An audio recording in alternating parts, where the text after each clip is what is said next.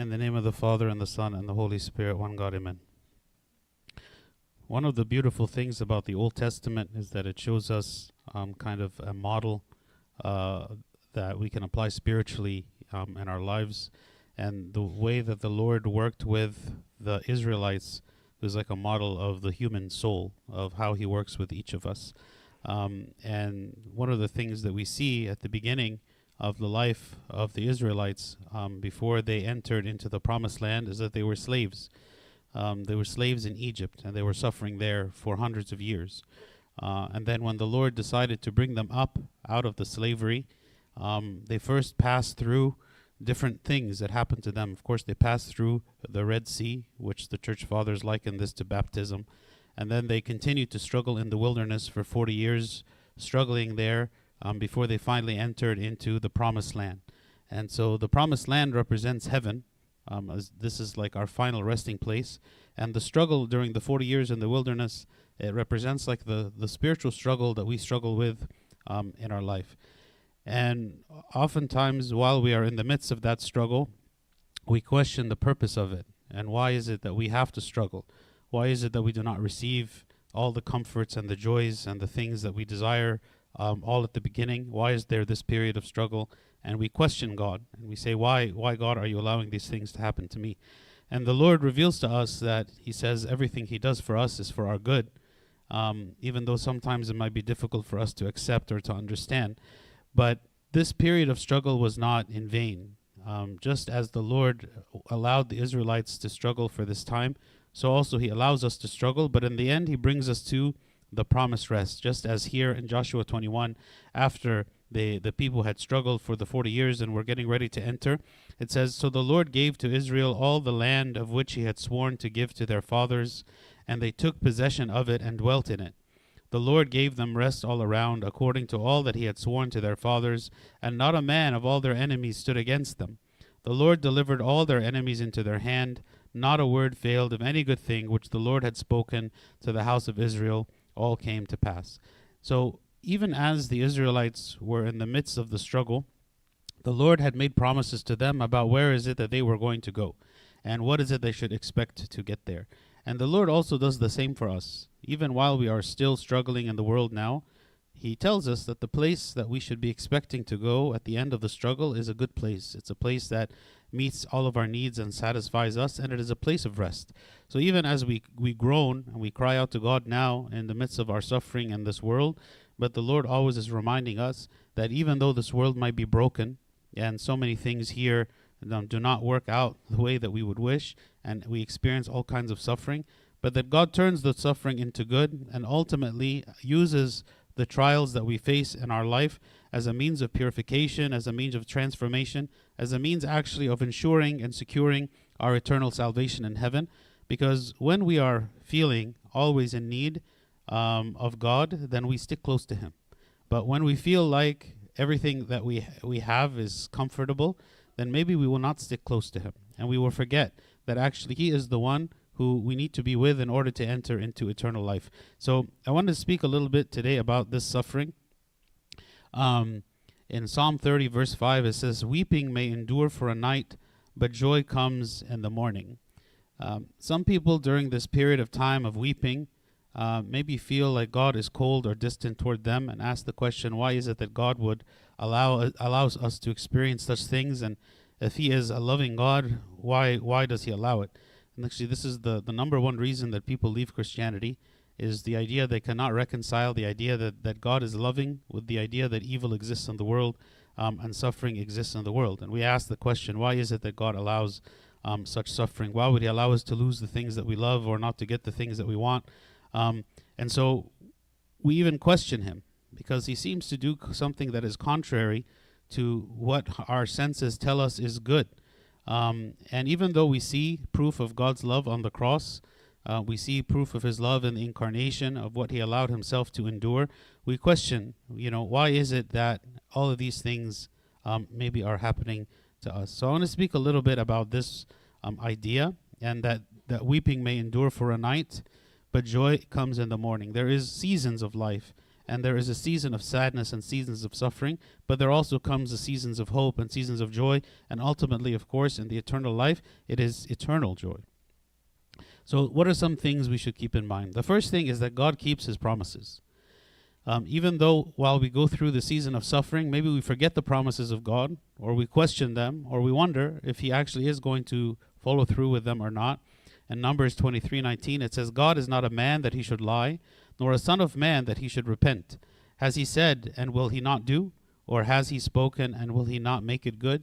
Meaning, if the Lord promised us this eternal rest, so this rest that we are waiting for and looking for, maybe it feels like it's taking longer than we would like, and that we want it to come sooner. But here it says, God is not a man that he should lie, meaning wait and the time will come. The time for each of us will come. And in that time we will experience that rest that the Lord is calling us to. This is actually a source of comfort to us while we are in the world, struggling to do the right thing, struggling to keep ourselves from sin, struggling to endure whatever sufferings we face, is to remember the promises of God, to remember what is it that he has called us to be, and where is he calling us to, and every day where we are traveling. What is the direction that we are traveling? And this should keep us to be focused on our spiritual life and not be distracted by the world. Because in the world, maybe we try to find comfort and rest in the things of the world, but these things are temporary. Even if we find comfort in them for a time, they will be taken away and we will lose them, and we will no longer find comfort in them. The thing that keeps us like having comfort throughout our whole life is the one thing that cannot be taken away, which is God himself. So number one is we have to remember God's promises, that God keeps his promises. The second is that God's promises is better than we imagine. In 1 Corinthians 13, it says, For now we see in a mirror dimly, but then face to face. Now I know in part, but then I shall know just as I also am known. We have to do our part so that God will do his part. Actually, that shouldn't be part of the verse. So what he's saying is that whatever it is that we see of the eternal rest now, whatever is it that we can understand of the eternal rest, whatever it is that God is able to communicate to us about the eternal rest, we see it dimly. We see it like when we speak about heaven, right? We speak about heaven, we speak about eternal life, we speak about the joys that we will experience. It's difficult for us to fully comprehend what kind of joys are we talking about. You know, I remember when we were studying the book, The Orthodox Afterlife, and there was a story of a woman who didn't want to die because she wanted to stay with her daughter, because otherwise her daughter would be alone. She had cancer, the mother had cancer, and she was so stressed and distressed, not wanting to die because of this pain that she had of leaving her daughter alone. But then she had a vision of heaven right at the end of her life when she was dying, or she actually had died, and she saw before her heaven and all the glory of heaven. And she said, you know what, I'm ready to go, right? Like all of the sadness and the distress that she had about leaving her daughter, it went away. It's like, this place is so wonderful that even the thing that you could imagine would be the greatest attachments and greatest desires that we have on earth are nothing compared to it. So God's promises are greater than what we can imagine. You know, we go through our life accepting the fact that the world is insufficient, that we live with pain and sadness and the needs that we have that are not met in the world. But in heaven, every need is met. In heaven, everything is perfect for us. And the Lord made it to be this way. Also to remember that the reason that the world is the way that it is not because God made it this way. It's not as a lack of love of God, but because we have broken the world. We are the ones, like imagine like parents give their child like a really nice toy that's supposed to like make them happy, and the first thing the child does is he takes the toy and smashes it on the ground, and it breaks the toy. And the child is crying that the toy is broken. He says, why have you given me a broken toy? It doesn't do what it's supposed to do. It doesn't work. And the parent says, well, I didn't give it to you this way. You broke it this way, right? And now you're complaining because it's broken, right? But don't fear. I'm going to give you something even better than this, right? But you just have to wait, right? So for us to have faith, meaning we believe that even though the world is broken in the state that it's in, and we suffer because of its brokenness, and yet the Lord has offered us a new heaven and a new earth. He's offered us something that is not broken, and that if we are patient and faithful and endure and persevere to the end, then we will receive it. What's interesting actually in the story of Israel that at the beginning, prior to the suffering of the 40 years in the wilderness, that Moses sent 12 spies to the promised land, ready to enter. God did not want them to endure the suffering of the 40 years, right? He wanted them to go straight to the promised land. It would have been about a 2-week journey from Egypt, when they left Egypt, to the promised land, and all they would have to do is be in the wilderness for 2 weeks. When they got there, and they sent the spies in, 10 of the spies came back saying, no, this land is full of these dangerous people and we can't enter and we're afraid to go in. The 2 people who had faith and believed that God would grant them victory over their enemies were Caleb and Joshua. And the only 2 people who remained alive during the 40 years and actually entered into the promised land were Caleb and Joshua, because they're the ones who believed from the beginning that God was going to grant it to them and that it was good. So we have to believe that God's promises are even better than what we can imagine, even though it's maybe difficult for us to conceive. Also, God's promises are for our salvation. In 2 Peter 1 verse 4, it says, by which have been given to us exceedingly great and precious promises, that through these you may be partakers of the divine nature. What are the purpose of the promises that the Lord gives? Ultimately, the purpose of the promises is so that we may be partakers of the divine nature. We may be in communion with God, right? We may be in communion with God. Just as in the story of that woman who, though she left her daughter behind, she believed in that moment that being with God was actually greater than anything else, that there was nothing that could compare with being with God. Regardless of what is it that she left behind, what God offered her was greater. And what the reason it was greater is because it was eternal, right? And what God works in our life, he works for our salvation. It doesn't mean that, when we ask God, like, help me to have a good house or a good job or a good spouse or a good whatever. It doesn't mean that God ignores such things because they're not related to salvation. But they can be related to salvation. And God chooses for us according to what is the best for our salvation, not necessarily what we desire the most, because maybe what we desire the most is harmful for us. So one of the reasons that God does not grant us the wishes that we have is because maybe they are going to take us away from him. And when they take us away from him, they'll take us away from eternity. They'll take us away from the eternal joy that God wants us to have. Not because God is difficult or strict, or we almost become used to the idea that, like, God doesn't want us to be happy. Like, so much of what we want, God says no. So maybe we begin to subconsciously think, well, God just doesn't want me to be happy. It's like kids might think their parents just don't want me to be happy, right? They always tell me no for the things that I want to do. They don't want me to be happy. And they begin to be bitter toward the parents. And sometimes children who grow up not realizing how much the parents love them, the moment they are old enough, they leave the house with the understanding that my parents don't want me to be happy. They just want to control me. They just want to limit me, right? But God's promises are for our salvation, which is a far greater thing. When parents force their kids to go to school, wake up early in the morning every day for over a decade, right? To go to school, it's painful, right? Like, maybe the parents, the children will, like, despise the parents for this. You're always forcing me to do what I don't want to do something that feels uncomfortable. But we know, of course, as parents, like, if you don't do this, you're not going to have a successful life. You're not going to be able to live. You're not going to have a job or a career. You're going to regret it later if you didn't do this now. And so because I am wise and I'm experienced and I can control you, I'm going to force you to do something that you do not want to do, and maybe later you will understand. And God treats us the same, right? Maybe he allows us to go through various sufferings that if we hadn't gone through them, our lives would be easier, but we would not have learned what we need to learn to prepare us for what is to come, so that we could live truly a life of rest with him in eternity. And so everything God does is for our salvation, is the purpose of what he allows in our life. It is not that God enjoys our suffering, right? God does not enjoy our suffering. And imagine that he has the power and the ability to end all of our suffering, and he chooses not to use it. How difficult it would be for him, who does not enjoy us to suffer, to see us to suffer, and to just allow it, to not intervene, to not stop it from happening, because he believes that this suffering is actually for our benefit. And if we didn't have it, we would be worse off, as strange as that might sound to us. 4 is God makes covenants with us so we know what to hope for. In Isaiah 54 it says, "For the mountains shall depart and the hills be removed, but my kindness shall not depart from you, nor shall my covenant of peace be removed, says the Lord who has mercy on you." Meaning, God makes a covenant, he makes a promise. He tells us what to expect, what to look forward to, because he knows that in the midst of the suffering, we will maybe lose hope, and we will lose direction, and we will forget.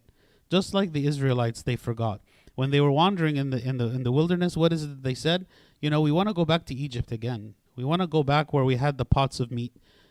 Forget the fact that we were slaves. Forget the fact that we had no freedom and we were beaten and we were mistreated. All I remember is the pots of meat, because in the wilderness there is no meat. There is nothing for me to eat that I desire, and so all I remember is the good things about being in slavery, right?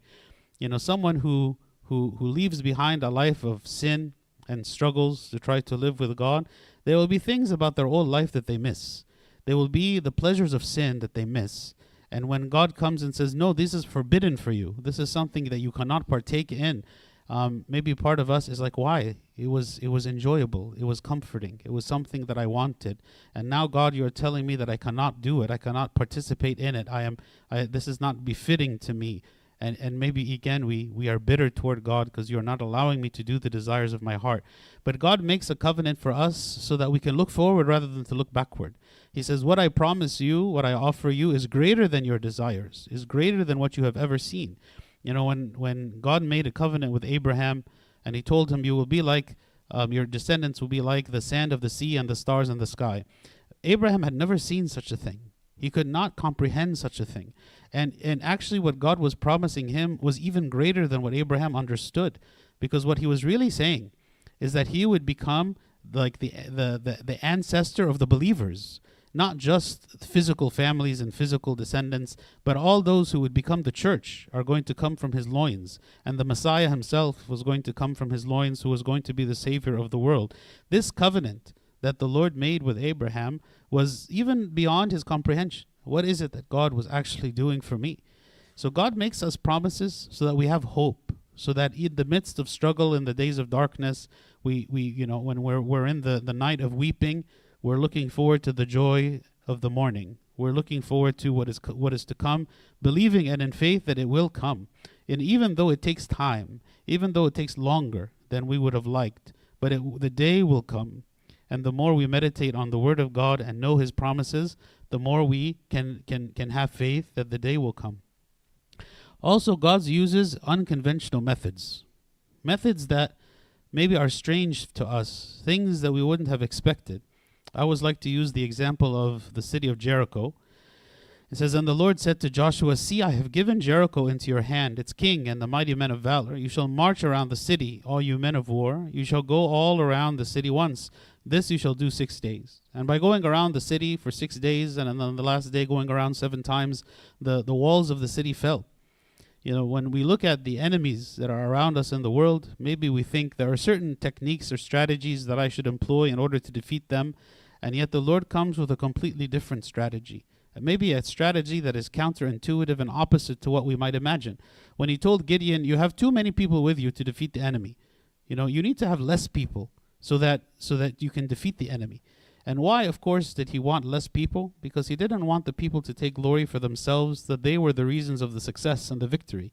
Instead, if I only had 300 people who are going to go to the war, then everyone is going to know that God is the one who granted success in the war, and not the army, and not the generals, and not the weapons. None of that is what brought success and victory, but it was God himself. And even as we war in the world, we struggle in the world, the greatest source of comfort comes not only because maybe we are successful or because we overcome a challenge, but because we feel the presence of God. We feel that God is with me. When I see God working, when I see him doing things in my life to fight on my behalf, this gives me comfort, makes me feel like just as God has been faithful with me up until now, whatever it is that I might face in the future, he will also be faithful to me, and I will not be afraid. Because there will be times when we cannot rely or count on anyone, when there will be no one standing by our side. Maybe the greatest example of this is death itself. Death itself is, you are in it alone. And who is going with you? No one is going with you. You are by yourself. The only one who can comfort you in that moment is God himself. The faith that you have that God is with you, that he is taking you to a good place, that you should not be afraid of all that is happening, and that you are moving from one world to a completely different world, and you don't have your family members, you don't have your children, you don't have your parents, you don't have your friends with you. It is just you. It is just you and God who are the only ones there together. So God uses unconventional methods in order to remind us that he is present, that he is there, that he does miracles even in the world, so that we can see him. And such is actually a blessing for us, because the more we see him working, the more we feel that he truly loves us and that he is granting us comfort even in the midst of the suffering we might experience. Number 6, some promises are conditional. When he says, for instance, in the 10 Commandments, honor your father and your mother, that your days may be long upon the land which the Lord your God is giving you. It's meaning what? Like, follow me, right? Follow me, and if you do, I will do such and such, right? If you follow me, I will do such and such. So God is granting us a promise, yes, but the promise is dependent on how we react, how we respond.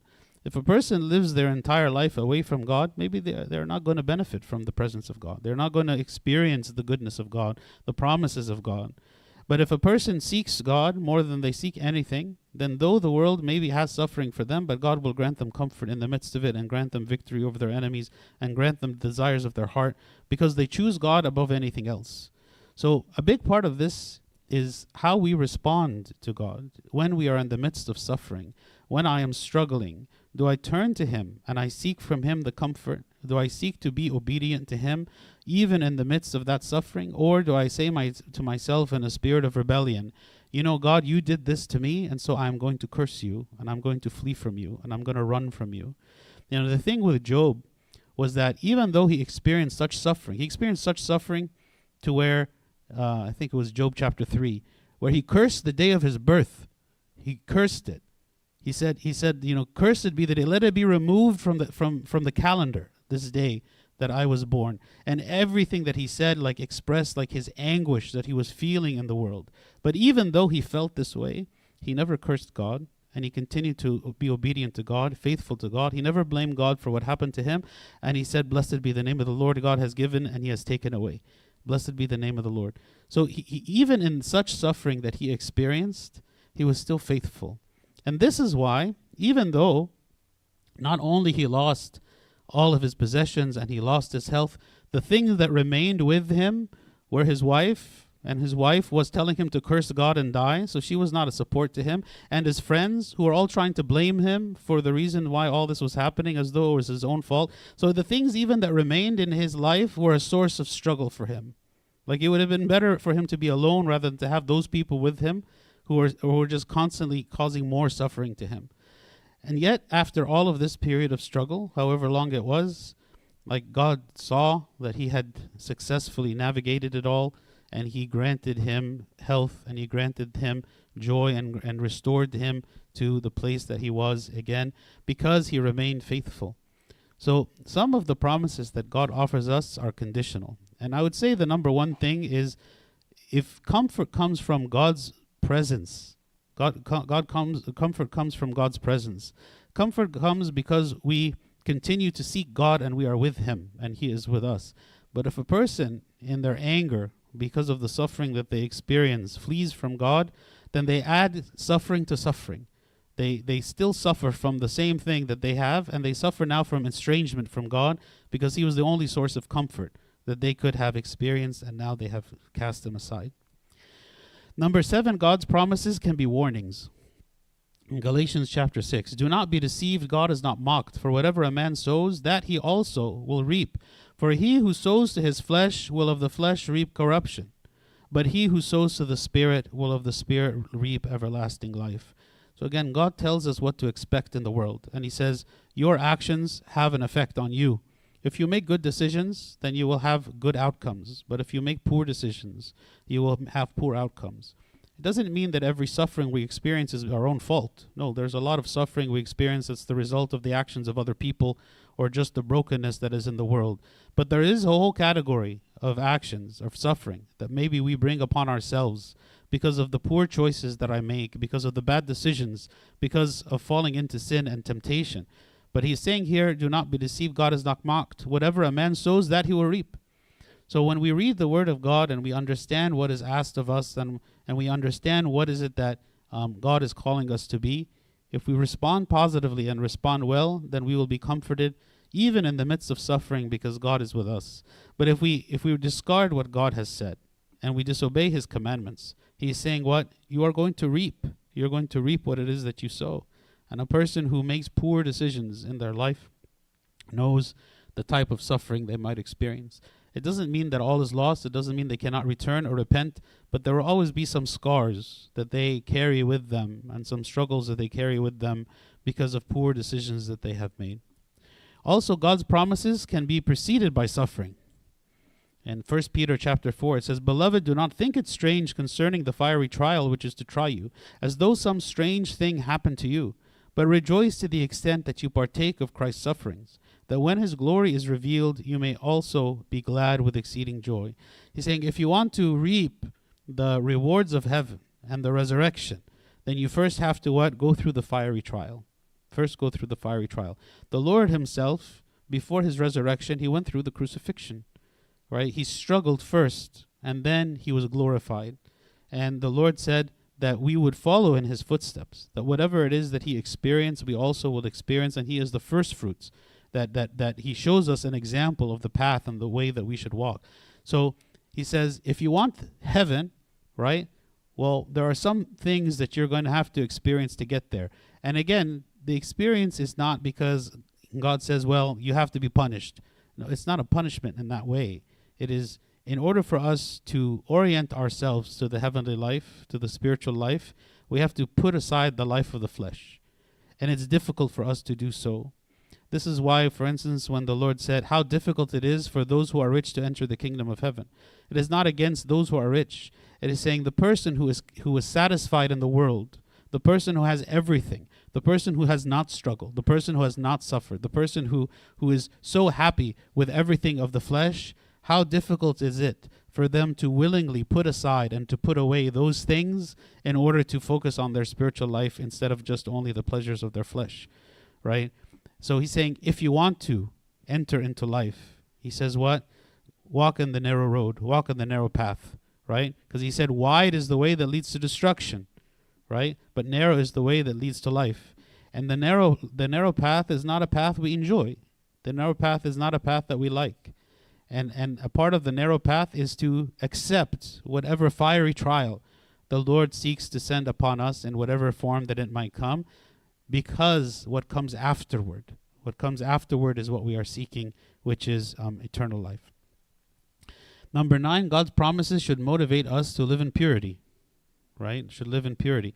Therefore, having these promises, beloved, let us cleanse ourselves from all filthiness of the flesh and spirit, perfecting holiness in the fear of God, right? If we want to live in the promises of God, we should live in the purity of God. We should seek to purify ourselves and to be close to God so that we can receive comfort from him, and we can attain the promises that he has called us for. So we should be very careful in the way we live and how we choose to live, in the things that we do, the things that we see, the people that we are with. Are these things going to edify me and bring me closer to God or not? And finally, number 10, we should wait patiently for the fulfillment. In Hebrews 6, it says that you do not become sluggish, but imitate those who through faith and patience inherit the promises.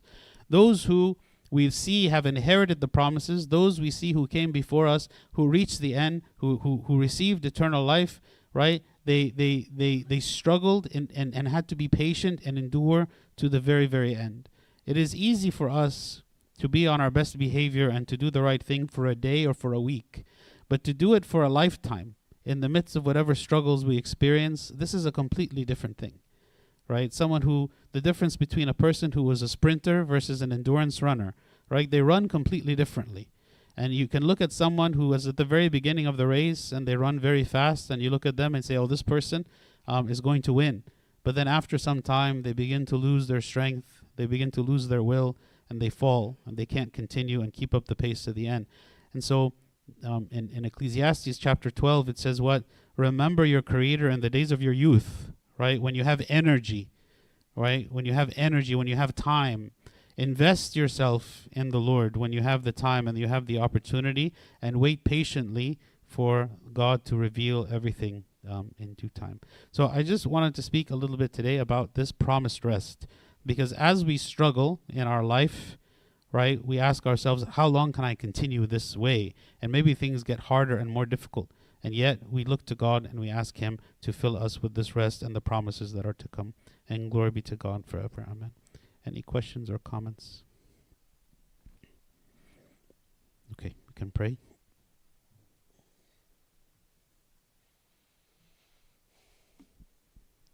In the name of the Father, and the Son, and the Holy Spirit, one God, amen. We thank you, O Lord, for this day. We ask you, O God, for your blessings, and that you help and grant us comfort and rest in the midst of the suffering and the struggles that we face in this life. Teach us your ways, O Lord, and help us to receive from you every good thing, that your Holy Spirit might work in us and transform us and change us and make us to feel always supported by you at all times, whether in this life or even in the last moments of our life as we are entering into eternity. We ask, O God, for your mercy, and we ask that you protect us from the evil one. Through the grace, compassion, love of mankind of your only begotten Son, our Lord God and Savior Jesus Christ, make us worthy to pray thankfully, Our Father who art in heaven, hallowed be thy name. Thy kingdom come, thy will be done, on earth as it is in heaven. Give us this day our daily bread, and forgive us our trespasses, as we forgive those who trespass against us. And lead us not to temptation, but deliver us from the evil one. In Christ Jesus our Lord, for thine is the kingdom, power, and the glory forever and ever. Amen. The love of God the Father, the grace of the only begotten Son, our Lord God and Savior Jesus Christ, the communion and the gift of the Holy Spirit be with you all. Go in peace. The peace of the Lord be with you all. Amen.